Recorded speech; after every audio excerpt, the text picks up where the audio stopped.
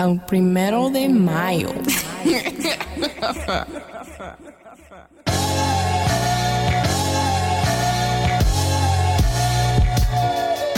Hello and welcome to the Sam D podcast.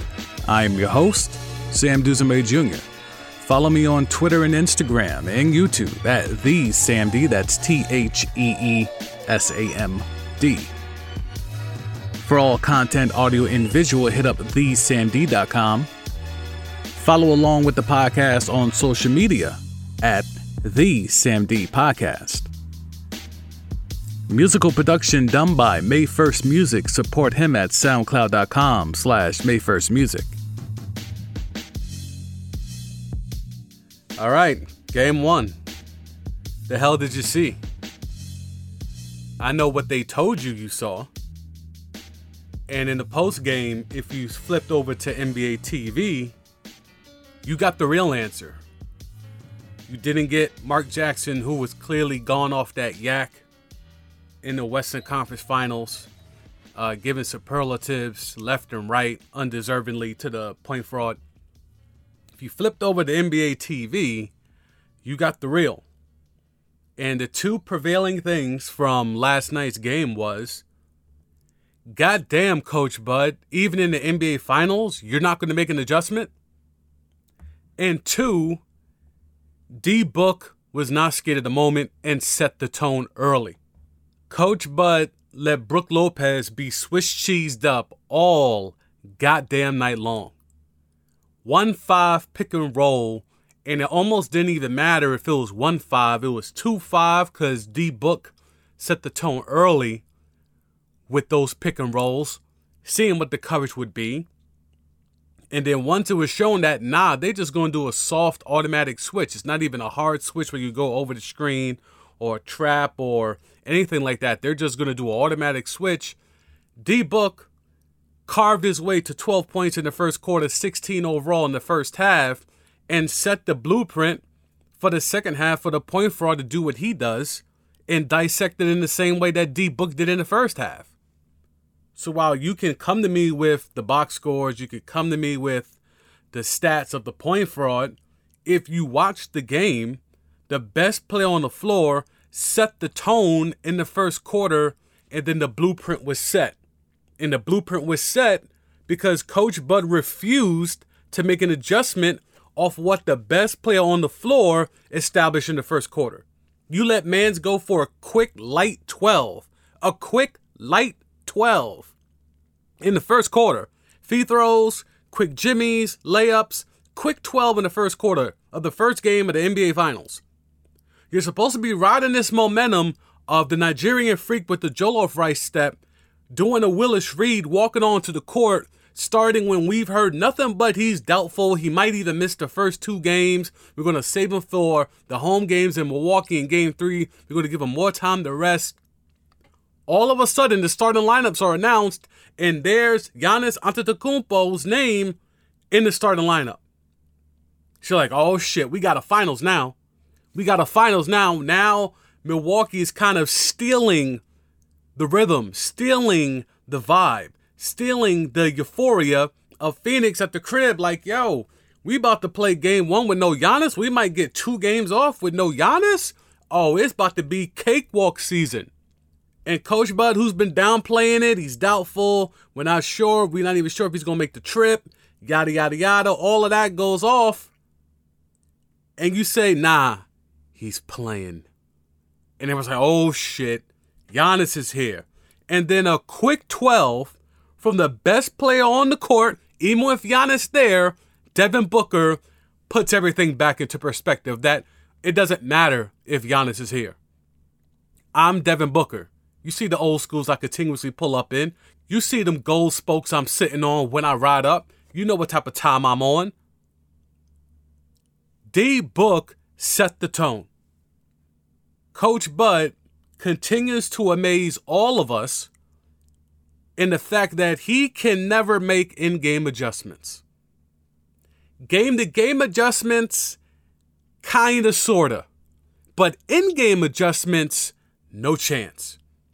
They tried to go small. They tried to go small with Bobby Portis. How's that going small? I don't know how that's going small. Where Bobby Portis is 6'10". You went from 7'7" Brook Lopez to 6'10" Bobby Portis, and that was your adjustment to go small. This game is about adjustments. D-Book went out there and carved him up for a quick 12, a quick 16 in the first half on his way to 27 overall. Best player on the floor. Laid the blueprint for the point guard to go in there and cook in the second half to do what he does. Which is basically, I'm just going to keep running the same play down your throat because guess what? Coach Bud is refusing to stop the auto switching and refusing to have his big man get help after being exposed on a defensive switch against a smaller, quicker ball handler. And, Kenny the Jet Smith made a great point on NBA TV, but it's an obvious one, but it's one that I think bears repeating because when you're really talking about analysis, it really comes down to, well, if it was the other way around and we had Brook Lopez posting up the point fraud or D-Book, you would probably send help. You would double team to get the ball out of his hands because that's too much of a mismatch. Why don't teams, why don't coaches, why don't philosophies go the other way? Where if you have a guard up top in the middle of the floor and you have a wing, a 1 or a 2 in this case, against a 5, why won't you double team to get the ball out of his hands? You won't force the action. You'll just allow the smaller, faster, quicker player to do whatever they want against your big. But if it was the inverse and it's your big on a small, you got the whole team running over trying to double, triple, quadruple team. Coach Bud, what you gonna do? This game is about adjustments. This league is about adjustments. Yet in spite of all of that, we've seen too many times where Coach Bud has been exposed for not being able to make adjustments. Yet here he is in the NBA Finals. Because at the end of the day, what do I always say? Talent wins over everything. He's got a talented roster that can win in spite of him. But this is where things get magnified. This is a game-by-game analysis. You can get away with this stuff in a regular season because the Bucks usually just run away. They have one of the highest point differentials in the league because they're normally blowing teams out for the better part. Players are taking whole quarters off or whole halves off because they've jumped out to such of a big lead. They could coast to a victory without their starters getting back in the game because the talent overwhelms most teams. But here in the finals, here in the playoffs, you're going up against like-minded teams or teams with as talented rosters as you. So when you have, in theory, look, y'all know I think D-Book's the best player on both teams, but I could see someone saying the Bucks are a more talented team. I may not agree, just because I think D-Book is the best player on both teams, but okay, I'll let you get it off that the Bucks are more talented. Certainly, after D-Book, they got the best next 2 players. Then you got to throw the point fraud in there, and then you can debate whether you think Drew or Middleton is better or worse than the point fraud. So I can understand that. But when you have D-Book who comes out and sets the tone with a quick 12, a light, easy 12, drawing fouls, slowing the game down, which I let out on the bonus coverage, the bonus content. I gave y'all, the full interview I did with Greg Larnard yesterday. And that was a hell of a ride. I'm sure most of y'all, if y'all have not had a chance to go check that out, y'all probably should. Because there's a lot of funny shit in there. And part of the stuff that I talked about there was, if you're the Suns, you need to slow this game down. That's how they run. If you have the point fraud as your main guy, you're not going to do a lot of running. Because it's all about him when he has the rock. He's very methodical. It's damn near like Kyrie with the 30 dribbles per possession. He's very methodical in the pace of play. And you saw that last night. I don't really know what the fast break points are. I don't really get into the box scores that deeply, but just off watching it, it was clear. You saw the Bucks, and yeah, I said the same thing on Greg Larner's show. Like, the Bucks are going to have to try to push the tempo, get as many possessions as they can. And you saw that they made a concerted effort more in the first half to do that. In the second half, I didn't really see that as much. But they tried to push the tempo because that's what you have to do. You got to get a team like Phoenix, because what the point forward wants to do is every possession come down and isolate your mismatch. He's willing to dribble out 18 of the 24 seconds on the shot clock to get the mismatch he's waiting for. He's willing to do that every time down. So if you're the Bucks, you need to say, man, fuck all that. We just need to keep running. Every missed shot, run. They get a made bucket, get the ball inbounded quick, let's run. Early offense. You can see it. So D-Book going out there and having a quick 12 in the first quarter and getting fouled, going to the line. I think he went to the line, had 6 free throws in the first quarter. That established the pace. We're going at our speed.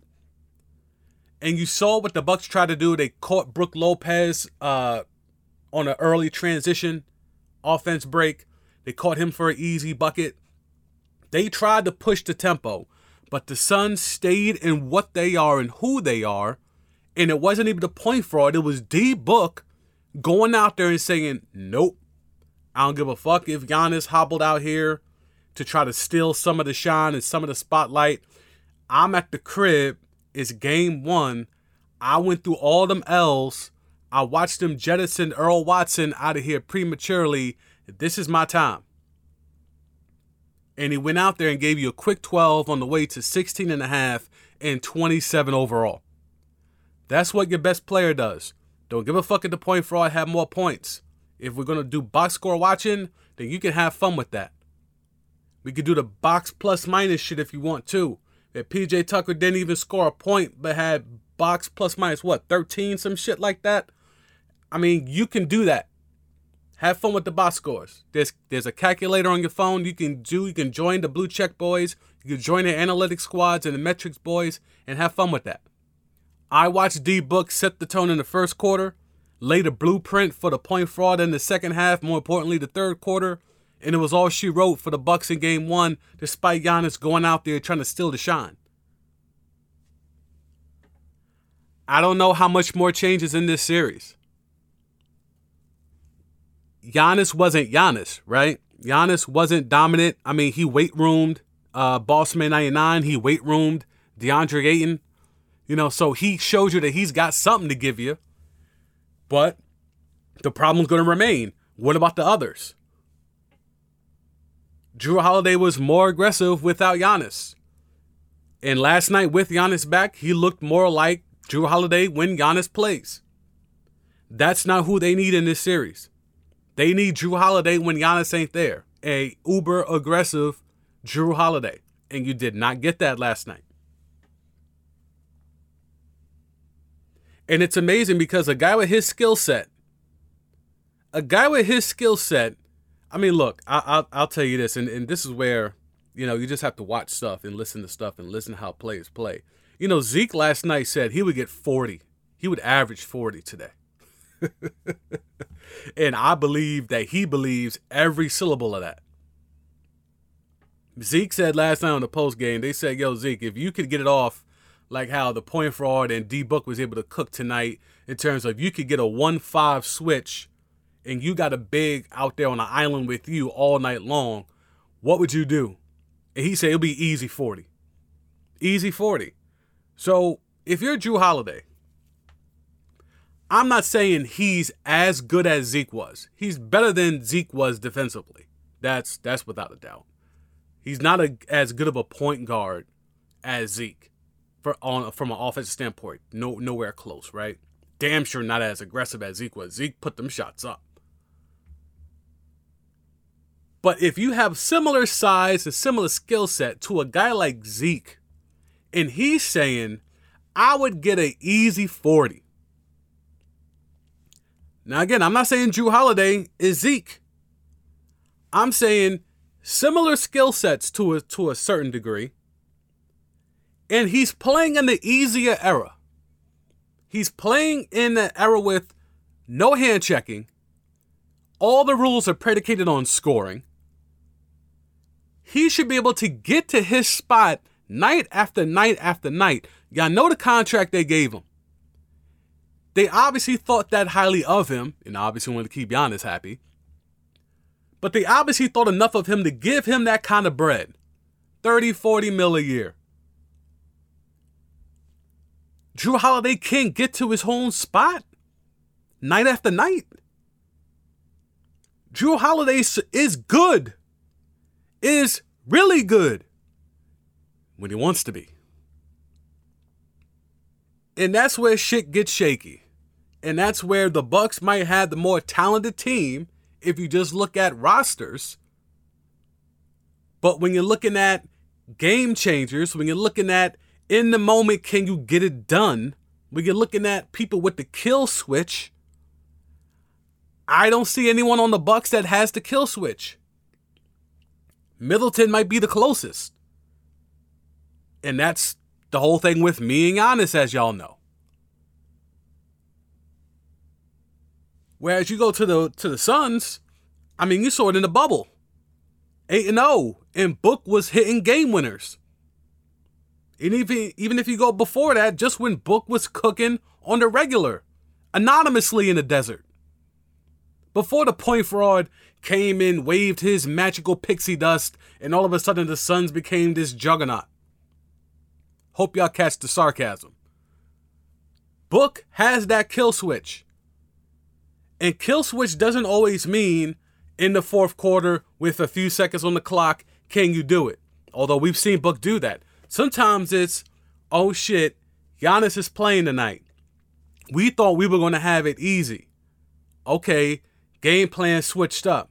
And D Book's mind is, nope, I'm still going to do what I do. I'm going to go out here and cook. And that's what that man did. 12 in the first quarter, 16 in the first half, 27 overall. Light work. Kill switch. I'm taking all that momentum you're trying to build off Giannis limping onto the court and try to give it a go. I'm going to snatch all that in the first quarter. Kill switch. If your job could pay for your side Johns or your side pieces apartment, like if they could pay for their rent, would you do it? You go to your employer and say, yo, part of me working here is I need you to take care of wifey, my queen, my side piece, my side John. I need you to take care of their rent. And your job is cool with it. How loyal would you be to that job? Very loyal, right? Like, it wouldn't matter if another team or another employer came to you with a bigger deal or alleged bigger platform or an alleged bigger history. It wouldn't matter. If you could find a job that could pay for your wifey, your queen, your side piece, your side John's rent, you riding with them, right? And now I guess we now know why KD and Kyrie are in Brooklyn. Allegedly, of course. Allegedly. So this Nets book got the social media feeds, group text, the Slack channels on fire right now. This Nets book by mans who used to work at Bleacher Report, who's kind of gone off and is doing his own thing now, independently.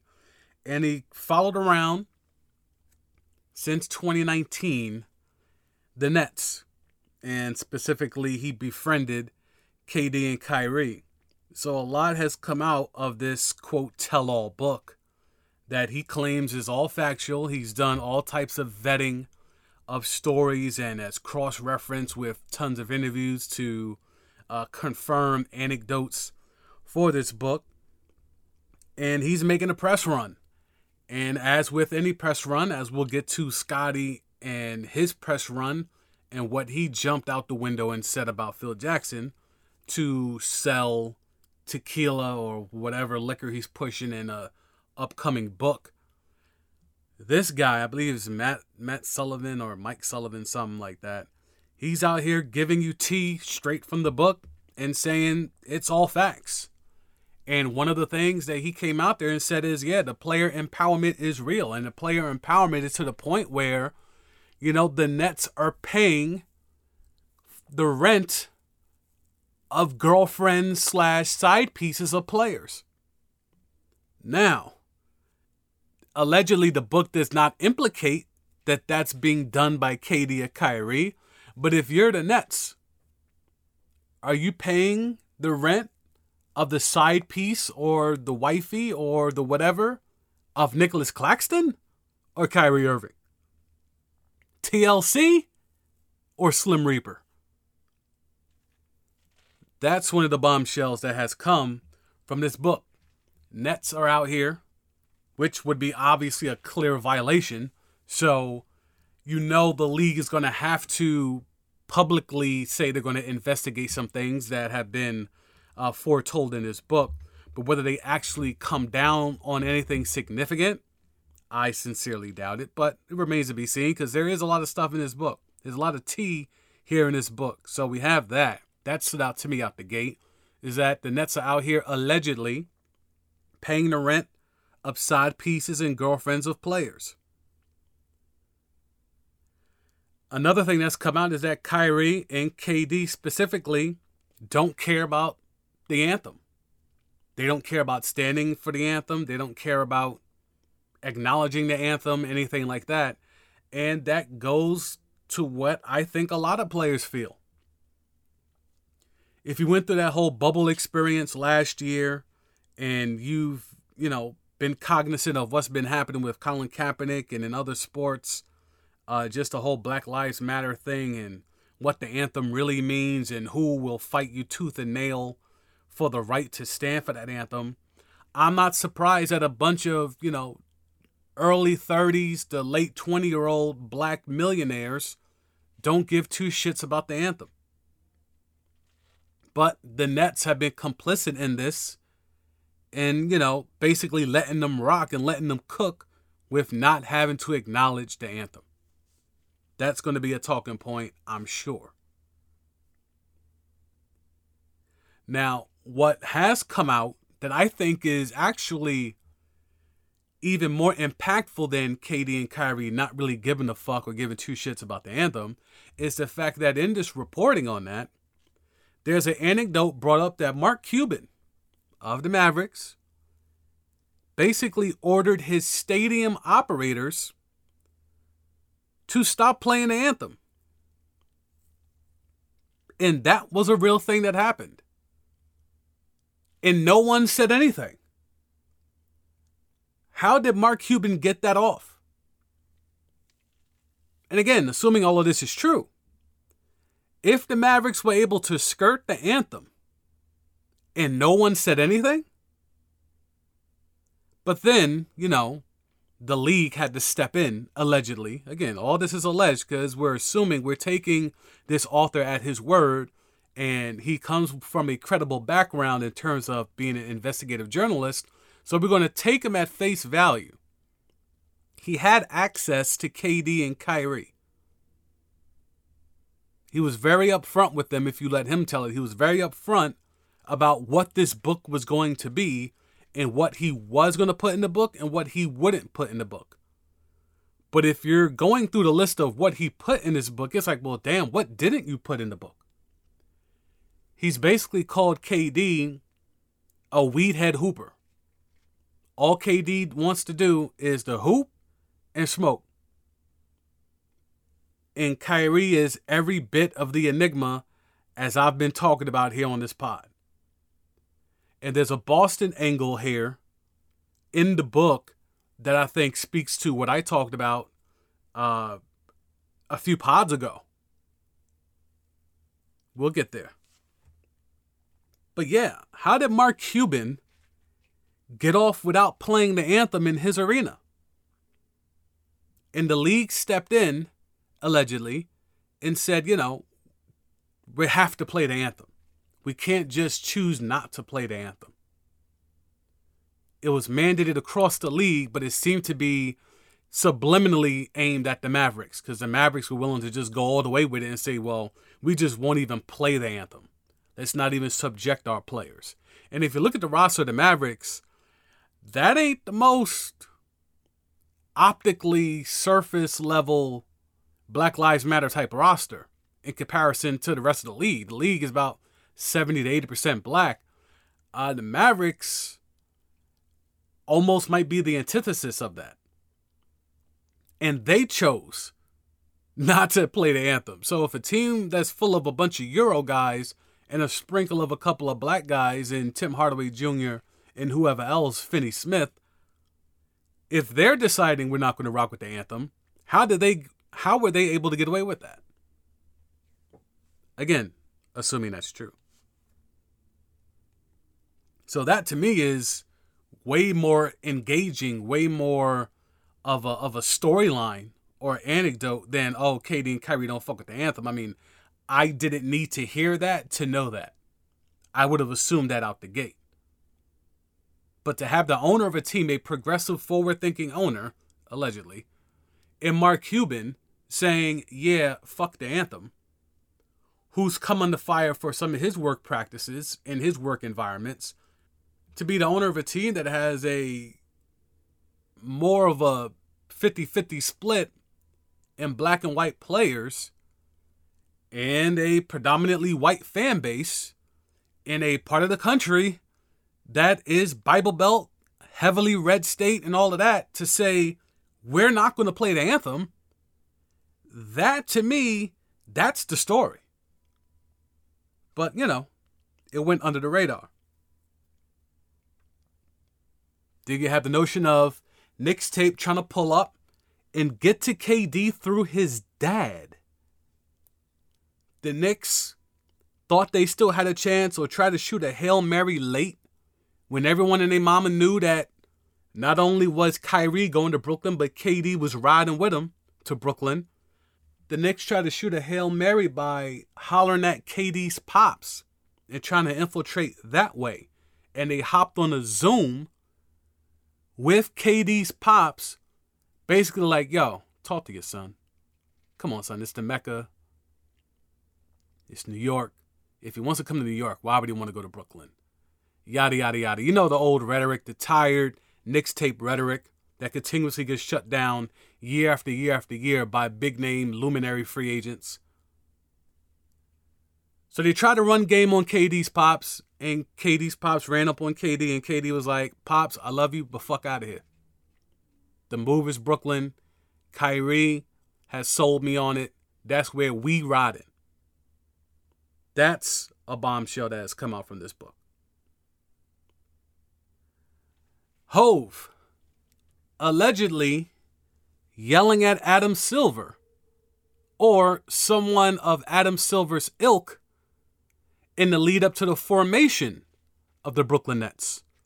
Apparently they were beefing over the colors of the Brooklyn Nets. Apparently someone high up in the league office, and the insinuations make you believe it was Adam Silver. There was conversations about having predominantly black players in jersey colors that were black and white. Someone at the league office, high up, thought that from an optics perspective, that doesn't look the greatest. And your man's Hove allegedly had to bark on somebody. Capitalist Hove swoops in to yell at somebody, to get at somebody, to shut down somebody for thinking that predominantly black players might not look their best in black and white uniforms. What else is mentioned is that this Hove involvement in the Nets thing was completely overblown. Where did you hear that first? They talked about how the logo, the design, the color schemes, all that stuff that was given, the credit was given to Hove, like this was Hove's vision. They had to pay off the actual designers, the actual people that came up with the scheme, just so they could sell the notion that Hove did all this. So again, capitalist Hove. He's taking credit for other people's work. Not the first time he's done this. What up, young Chris? So Hove, again, who owned less than 0.5% of the team and needed Jason Kidd to get him in the first place. But on every rap song imaginable, he brought the Nets to Brooklyn. I own the building. I own my seats. I own this. I own that. I could have brought the Nets to Brooklyn for free, you fucking dweebs. All this stuff that he put out there and all the real shit is coming out behind the scenes about how he had little to no involvement in the Nets actually being a thing. But that's y'all GOAT, not mine. Y'all keep on wearing them funny looking hats with the planes on them if you want. Won't catch me in that shit. That's your hero, not mine. So Kyrie in Boston. So apparently, the person the most influential in getting Kyrie up out the paint in Boston that was not his grandfather who passed away. The person who was able to convince, and maybe convince is too strong of a word, but again, the insinuation is there in the book. The person with the most influence, the person with the most cachet into kind of planting seeds in Kyrie's head that maybe Boston isn't the place for a outwardly speaking black man such as yourself. The person who did all of that, allegedly, according to this book, Bill Russell.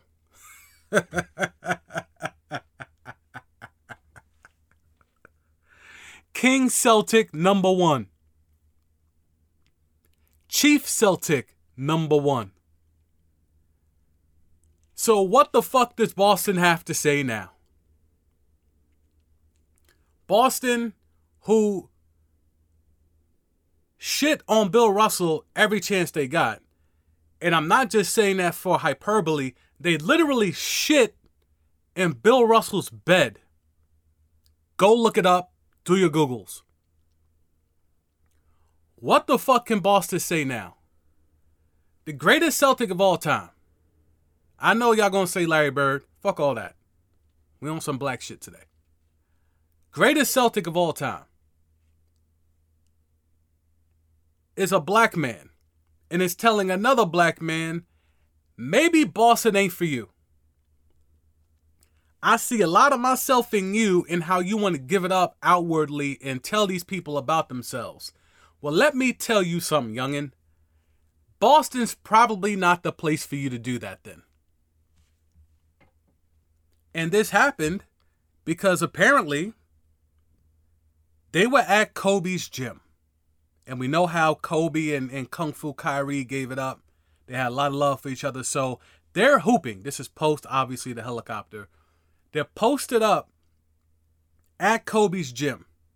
It's Kung Fu Kyrie, KD, the Beard, and some other net players and some other fringe players, right? Some other hoopers. Bill Russell's at these games, at these makeshift games, these makeshift practices, whatever you want to call them. Bill Russell's in the cut. Bill Russell's watching the action, staying involved with the game. And then after these games, him and Kyrie would have one-on-ones. And they would chop it up. And they would chop it up about his tenure in Boston and what he wants to do going forward. And trying to get acclimated in should he commit and buy in to all things Boston. And this was already after he had said, I'm going to come back to Boston. Which is what he was supposed to say because he can't say anything else. If he would have been non-committal, they would have killed him. And if he would have said, I'm not coming back, they would have really roasted him. So he tried to toe the line and say, yeah, I'm coming back. I am coming back. I want to be here, which is what every other athlete says. But for some reason, when Kyrie says it in Boston, it becomes a bigger thing. Bill Russell is giving him the real deal, the tea on what it was to be a black player in Boston. To be a 11-time champion and still face criticism for racial things in Boston. I bring the Celtics 11 fucking championships and I'm still getting called the N-word. I bring Boston 11 championships and they still call into question my acumen. I bring Boston 11 championships and they're still calling me out for my political views. This is what Bill Russell's telling Kung Fu Kyrie.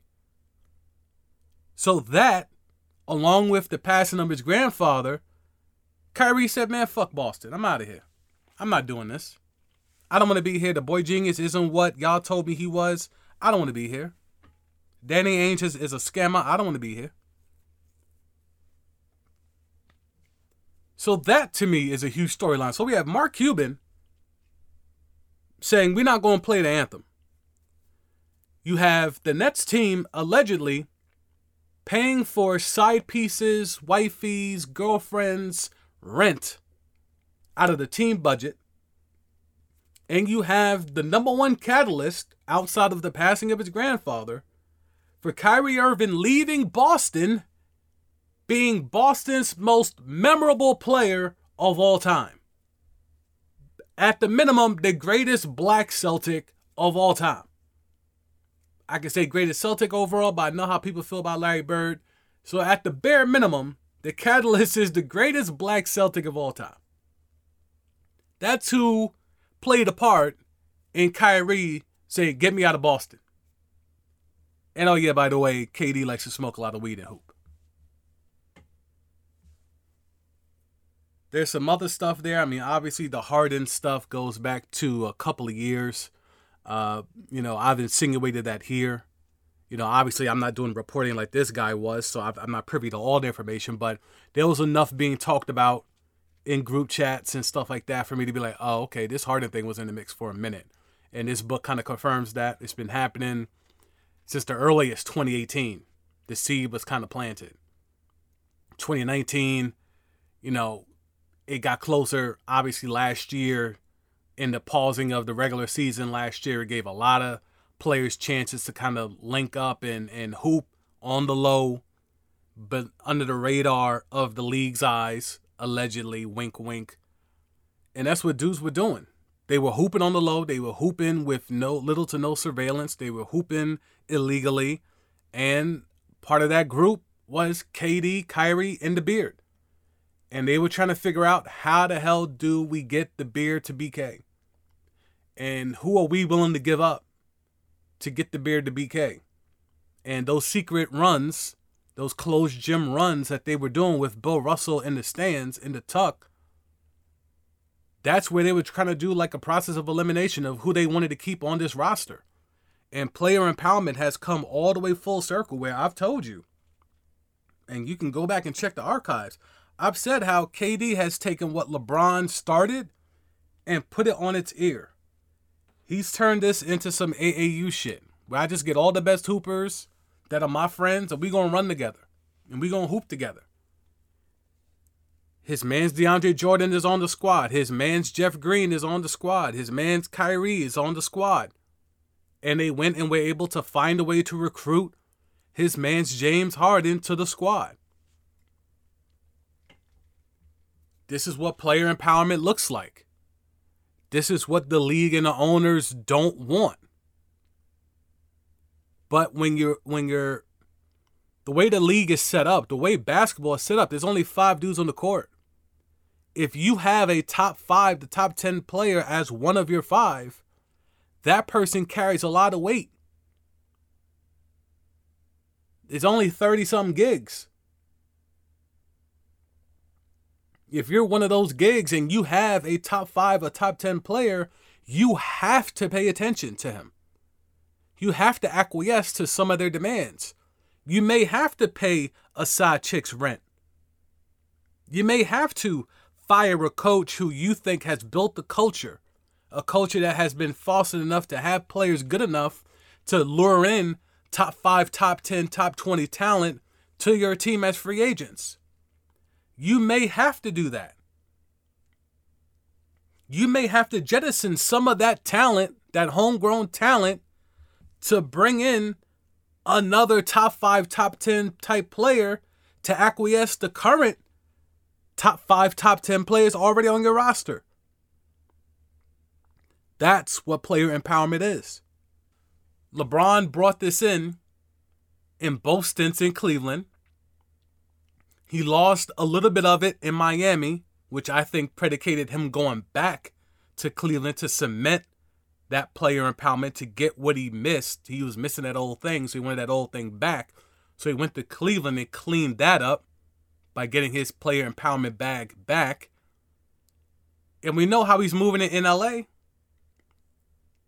You saw him and Dame, right? You saw him and Dame.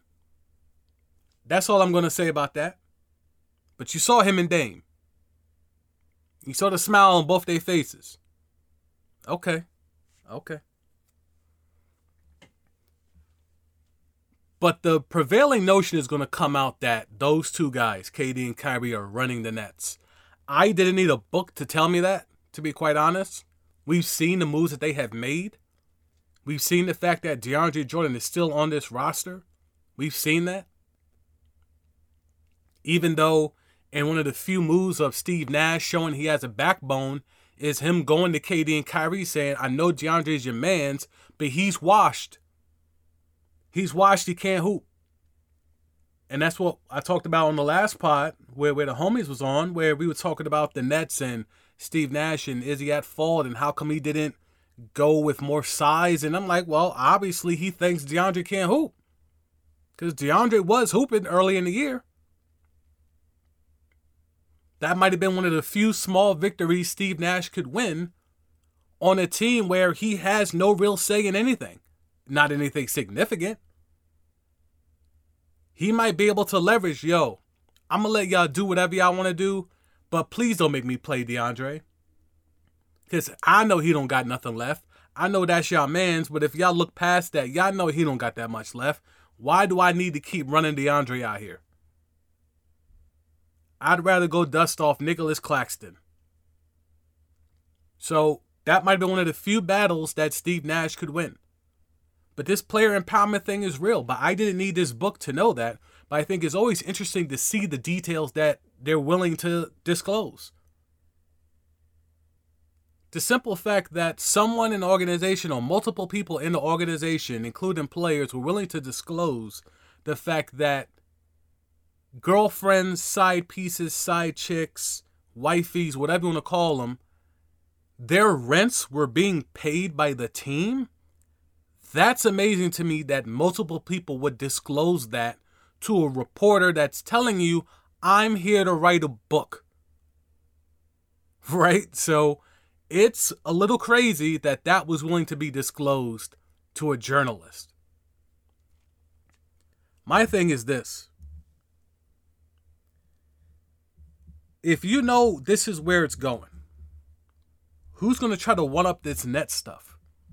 Who's going to be the next star to be able to have this type of sweetheart deal like KD and Kyrie in Brooklyn? Who's going to be the next one?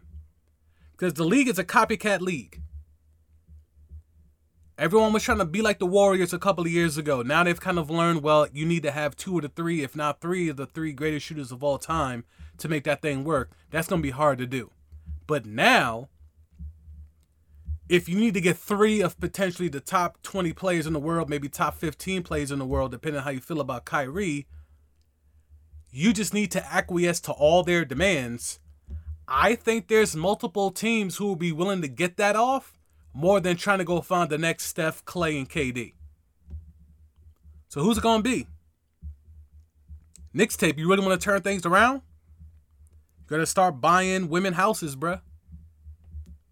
I mean, you got the Westchester Knicks. They up there. There's a lot of real estate in Westchester. Trust me on that.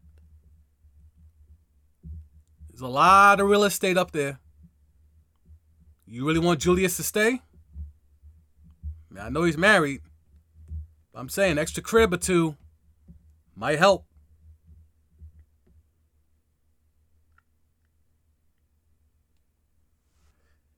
Steven Jackson, Jimmy Butler, Ersan Ilyasova? Very weird. Very, very weird. Okay, Rachel. It's time to talk. The Rachel Nichols story has gotten out of control. The Maria Taylor angle has gotten out of control. Everyone's chiming in. Everyone has an opinion. And everyone's kind of making the same 2 points. What I'm here to ask is, will y'all care a few weeks from now? None of this is new. None of this is going anywhere. Will any of y'all really care a few weeks from now? It's the latest thing in where the industry and people are telling you their truth. And for some reason, we all act surprised when we hear their truth. I talked about on the Greg Larnert show yesterday. You know, it comes to a point where, as a black person, a black man specifically in this industry, I often have to keep wondering if I have this job because of the color of my skin. That's not the way it should be. I've earned everything I've been given, but because of the rooms that I'm in and the lack of color in the rooms that I'm in, I have to look around and say, well, what makes me so special? If it comes to the point where if you look into my career, you know, my first full-time media gig, if you look at that holiday photo, the only one that I ever showed up to or pulled up to, it's me, and I'm the darkest thing in that whole group. And it's me and like 15 to 20 other men. And I'm the darkest thing of that whole crew. So it's like, well, how did I sneak in? Obviously, if I look at this room, I'm not supposed to be here. If I play the odds, there's 20 people in here. 19 of them are white men. As the black man in this room, I have to feel like, well, shit. Did they just let me get in because having 20 out of 20 would be too much, but 19 out of 20 is plausible? When I go to other companies, other media entities, and the ratio isn't that much greater, if at all, than the 19 out of 20 that I just left, what am I to think? When you walk the halls of that media entity and you only see one person of color in a management position, I mean, what am I to think? Tokenism is a real thing. And tokenism and diversity hires and quotas are a real conversation. It happens every time. I know at every place I've been, at every role I've had in media, there's been that conversation in regards to me. Largely unjustified, but this is the game that we're in. When the industry is run by people who don't look like me, when they hire someone who looks like me, others who look like them will automatically say, oh, well, they only hired him because he doesn't look like us. They have to have somebody here who doesn't look like us. It can't be 20 out of 20, 19 out of 20, you're good. So that's the mentality we're looking at here. That to me is the larger point outside of this contrived Maria versus Rachel thing. Because look, Rachel said she said her truth. She can't deny what she said. She hasn't tried to deny. She's tried to give a bullshit apology of what she said, but she meant every syllable. She meant all that shit. And LeBron's mans, which I think is gone under the radar because of the whole perceived catfight between Maria and Rachel, LeBron's mans said that the Black Lives Matter thing is exhausting. Now, we've given Bron all the props in the world for player empowerment, trying to be a black businessman. He's got Hove as his mentor, capitalist Hove as his mentor. So we've given LeBron all this built-in cachet of how he moves as a businessman. He's created his own media space to get his own media narratives off. He's done all the things that we would assume someone in his position would do. But he's got a dude in his camp that feels that Black Lives Matter as a talking point is exhausting. And this is his PR guy.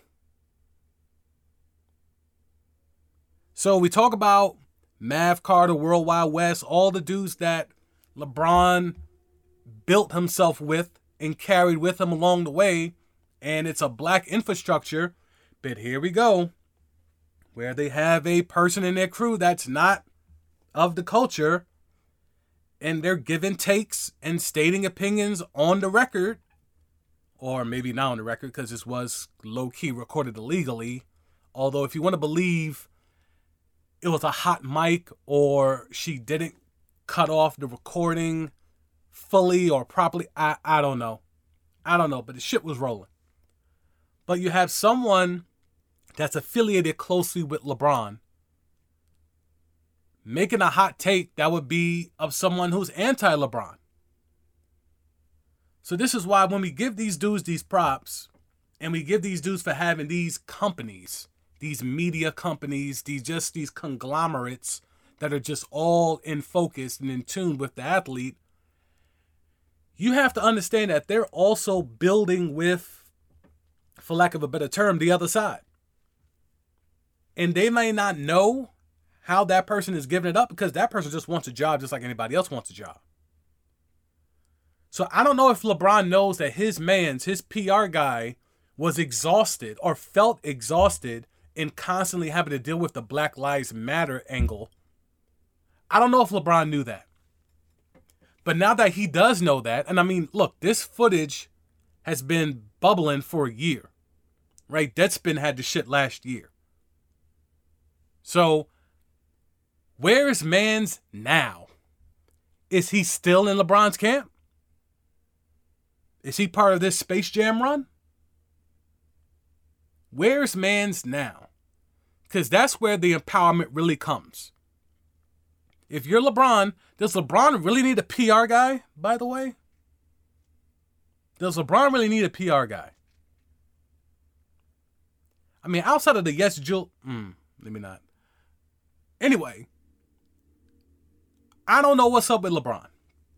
Because if I'm to believe all the moves that he's making off the court, and that stuff is verified, it's also troubling to me that he would have someone in his camp who has said, whether it's on the record illegally or not, Black Lives Matter is exhausting. He's working for a man that has a school in Cleveland that is paying for black and brown students to go to college. He is working for a man that allegedly had N-words spray painted on his LA mansion. He is working for a man that at one point in time was homeless and has gone on to become a billion-dollar athlete. Is this man still working for LeBron? So while we want to get into the alleged catfight that's not really a catfight, while we want to talk about who maybe Rachel may have laid up with in the bubble or not, while we want to go around in circles of, does Maria Taylor deserve these opportunities that she's getting, and why is she getting these opportunities? Is it because she's black? Is it because ESPN, ABC, Disney as a whole has a horrific diversity record? While we're all wrapped up into all those many aggregated storylines, to me it comes down to tokenism. When you're viewed as a token, how much harder is it for you in your career path? And token could be, you could be the token Asian, you could be the token LGBTQ, token woman, you could be the token anything. Being that token, how does that affect your career path and your career trajectory? Because everyone likes to point out how we can help you. And it could point out the ancillary times where it has helped you. But they also don't talk about how it can hurt you. Well, Sam, we already have a black producer. I don't know how optically it would look if we now hire another black producer. those words don't have to be said for that message to be brought across. Right? I've seen those things happen. One of these days, probably when you're going to have to pay for some content from me, I can give some of those stories out. The statute of limitations has run out on some of those stories. But that's what it is. That's how shit goes down. For real, for real. That's corporate America. It's not just media. That's just corporate America. So, you want to get into who Rachel has smashed? I kind of insinuated a few pods ago about the yams and why she may have got that story from Jimmy Butler ASAP after the practice. I gave you all of that. If y'all paid attention, I gave you that sub. Now it's become a thing where Jimmy and Rachel? I'm like, well, yeah. Again, allegedly, I'm not going to put my name on it, but I'm just saying, sources close to the DCMD podcast insinuate, nah, I mean. Now you're hearing stuff on Twitter, Ersan Ilyasova, Captain Jack, the way he's riding for her. Is he riding for her because he really rocks with her like that and values the relationship of being on the jump? Or is there more to it? Allegedly. So this is where we at with it. I know y'all wanted me to get into this Rachel Nichols thing and y'all wanted me to break down the cat fight, but to me, it's not a cat fight, number one. Number two, Rachel's still protected. Even though they're trying to take stuff from her to make it look like she's being punished, you know she ain't been fired yet. You know she ain't been suspended yet. You know she ain't been terminated yet. There's no mutual parting ways yet. She's good over there. Jalen Rose's daughter put it out there for everyone to see. I don't need to echo that. Y'all have seen the tweet. If not, I'll retweet it on the DCMD podcast link, Twitter link. So it's all there. There's no cop and pleas or anything like that. If you want to get into anything, we could get into how your man's Perk and Richard Jefferson had to cop more pleas than Rachel after her apology. We could get into that if you want. But I mean, we know why they did that. That's what I'm saying. Like, if you follow this pod and you're really listening, when all this stuff happens, you should be hitting it with the Jordan shrug. It really should be Jordan's 6 threes against Portland and that fraud, Clyde Drexler. It really should just be that shrug. Like, all right. Oh, Rachel apologized for 10 seconds while Perk and Richard Jefferson had to cop pleas for more than 2 minutes each on the same topic. Okay. It is what it is. We know what it is. It's all a facade. Sports media is wrestling. Y'all clown wrestling, but engaging in this back and forth, these contrived beefs, these, whatever. Like, Kwame Brown is looking like a prophet. He's looking like Negrodamus. Even though I've been here telling y'all the same shit prior, like, he's winning right now. He's up. He's undefeated, never lost. He's LeVar. Kwame is killing it. And I'm just sitting here like, yeah, I told y'all so. All this shit is contrived. All this shit is made up. All this shit is about posturing. Sports media is wrestling.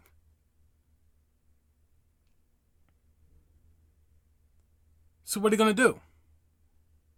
You're going to keep buying in? You're going to keep aggregating clips? You're going to keep retweeting shit? You're going to keep engaging in debates on Twitter? Or are you just going to know what it is and don't fall for the fuck shit? Because that's what I've decided to do. Y'all notice I don't retweet all that shit that be flying all over the top. I don't aggregate that stuff.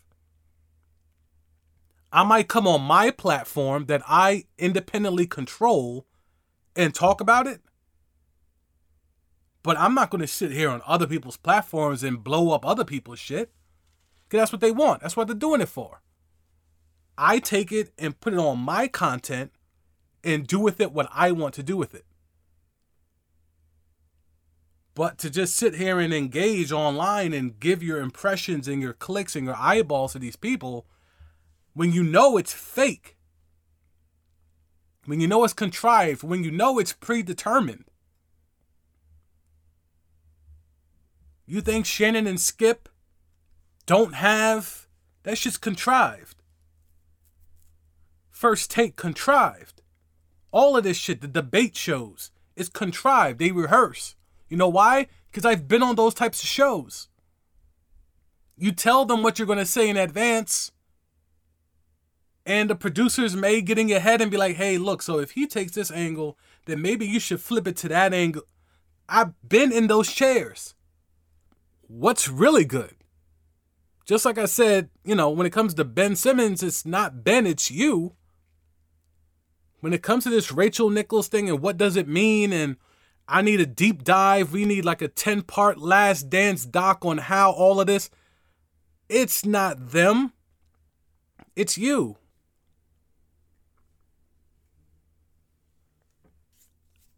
Y'all really don't care about Scottie calling Phil Jackson a racist? I put that poll up on the pod Twitter page at the CMD Podcast on Twitter, and not one fucking vote in terms of the 4 topics you were looking forward to most. Not a one for Phil Jackson being called a racist by a player he won 6 championships with. Interesting. Well, y'all gonna get this work anyway. Because to me, that shit was amazing. It's not because Scottie's been holding that in for a minute. That's low-key been bubbling for a very long time. Obviously, we could point to, Phil calling LeBron's crew a posse and the racial implications that came with that and the firestorm that followed that. But, we can go further.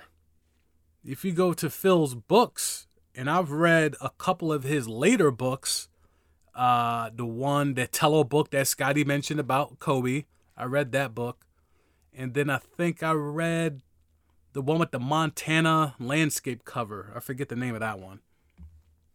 But if you go way back, into time, I think his first book, Maverick, there's some things there in terms of the acumen or lack thereof of acumen in comparison of black players to white.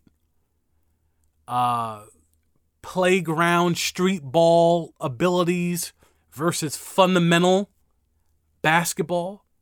Like all the low-key MAGA rhetoric, it's all there.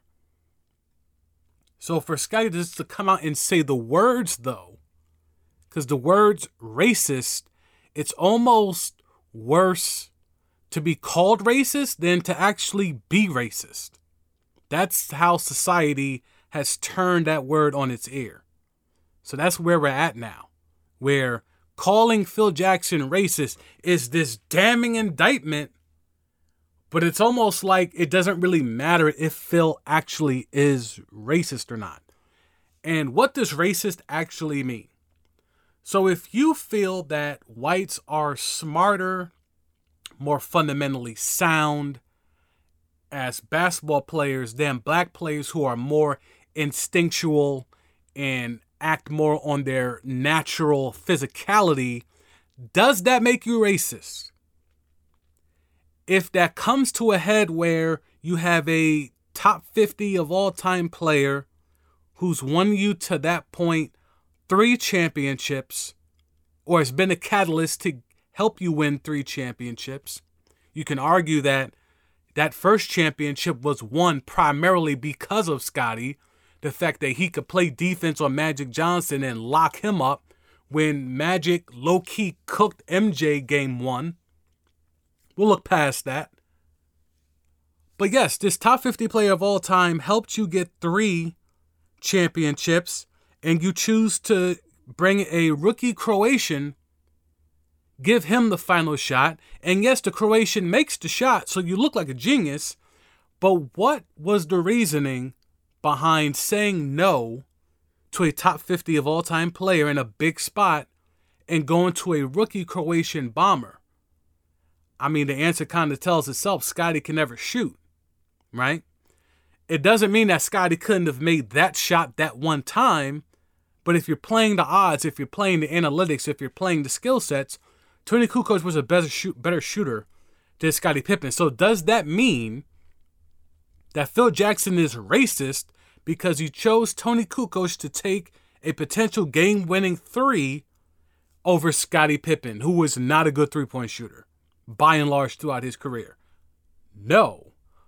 But if you look at what he said in his early books, compare that to what he said with LeBron and the whole posse thing, it may not be racist, but it's at least bigotry. Where does bigotry fall in the hierarchy of classifications of prejudice? Is racist the holy grail and bigot is kind of mid-tier? If there's a bronze, silver, and gold, if racist is gold, is bigot silver or bronze? Or is it participation trophy level? I don't know. But if I'm going to go with Phil in a sense of he played the skill set game there. He played the law of averages, as in Tony Kukoc was a ready-made three-point shooter and Scottie Pippen wasn't.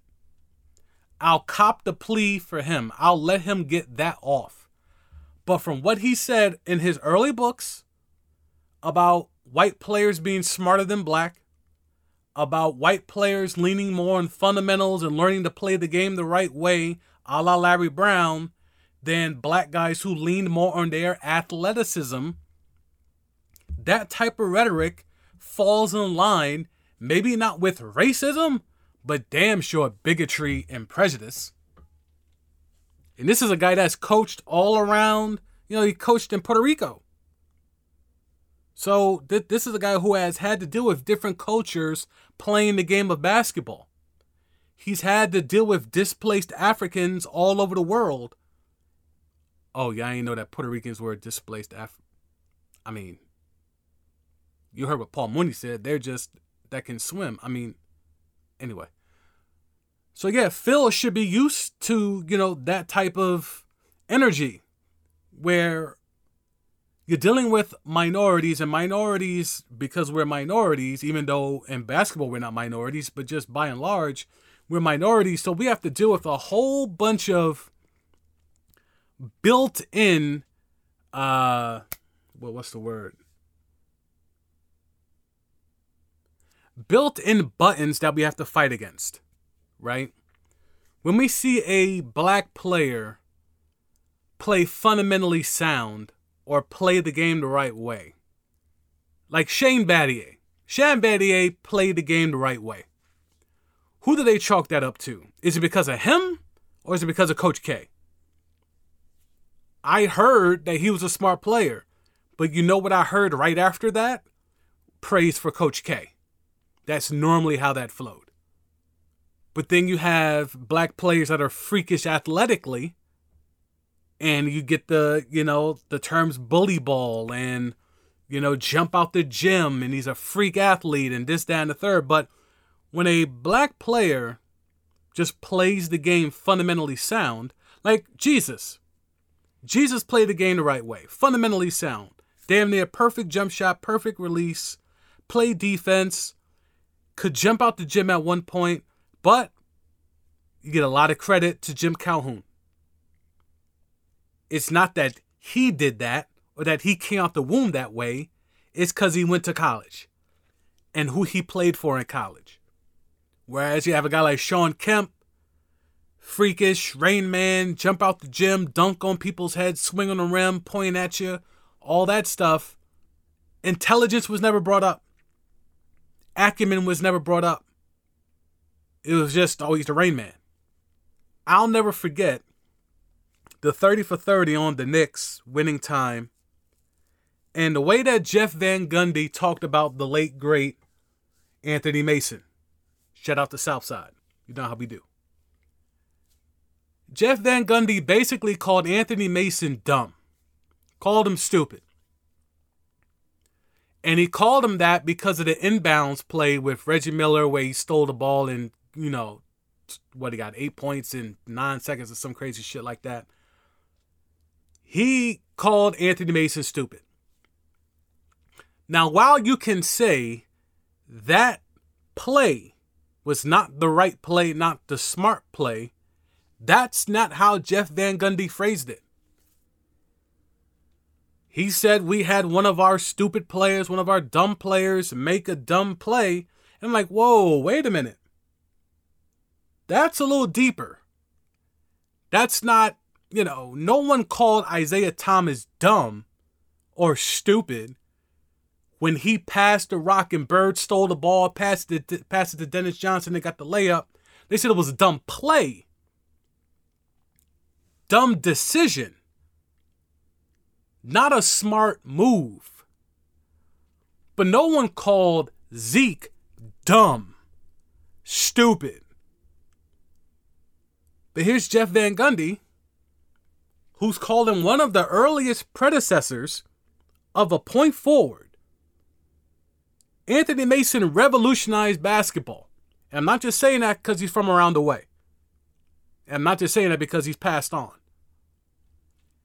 Point forward was created, the term, before Anthony Mason. But yet Jeff Van Gundy could call out here and call him out and call him dumb, stupid, whatever synonym, and it's all good.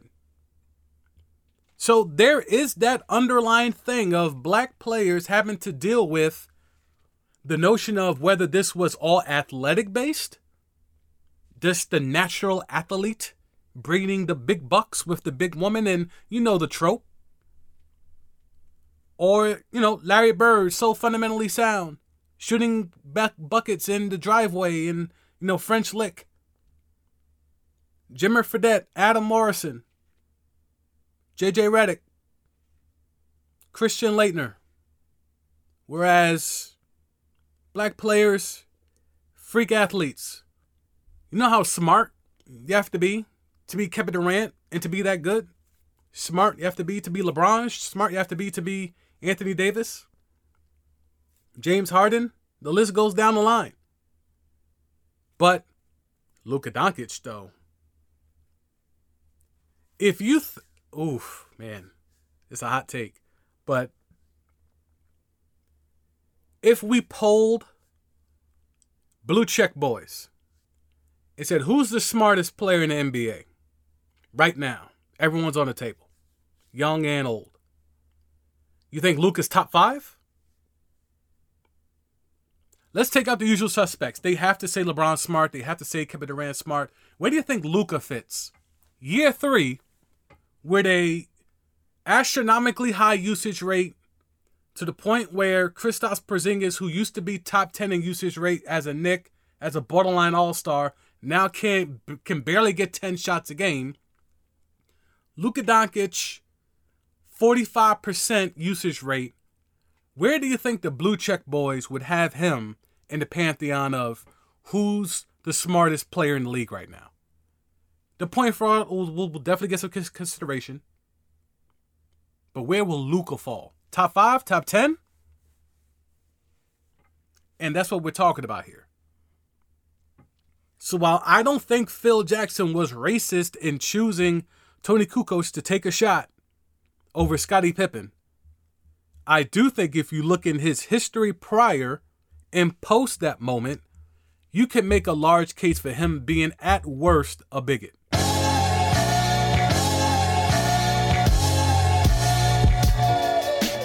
You know what it is. Appreciate y'all for listening. If you haven't checked out that bonus content, listen to some angry callers get mad at me for calling the point fraud a point fraud and explaining in a very succinct way. Listen to callers get frustrated. Listen to callers try to question my credibility. Listen to callers with accents try to chastise me for calling the man y'all call CP3, the man y'all call Chris Paul, the point fraud. So check that out if you haven't already. Remember, we are pro downloads, not streams. I keep the file sizes small on purpose for y'all to download, so take advantage of that. That helps me with analytics and things of that nature. But as I said before, the numbers are doing well. Just want to keep those going, so downloads help me keep track of that. Because we're trying to move this somewhere. There's a larger thing happening here. So I need everything that y'all can give me, pause, in terms of analytics to be able to keep pushing this thing where we need it to go, to get the type of platform that I feel this deserves and y'all deserve. So, appreciate y'all for listening. Y'all know how I do. Finals recap after every game. So, I'll holler at y'all after game 2. For the CMD Podcast, I'm the CMD. I'm out.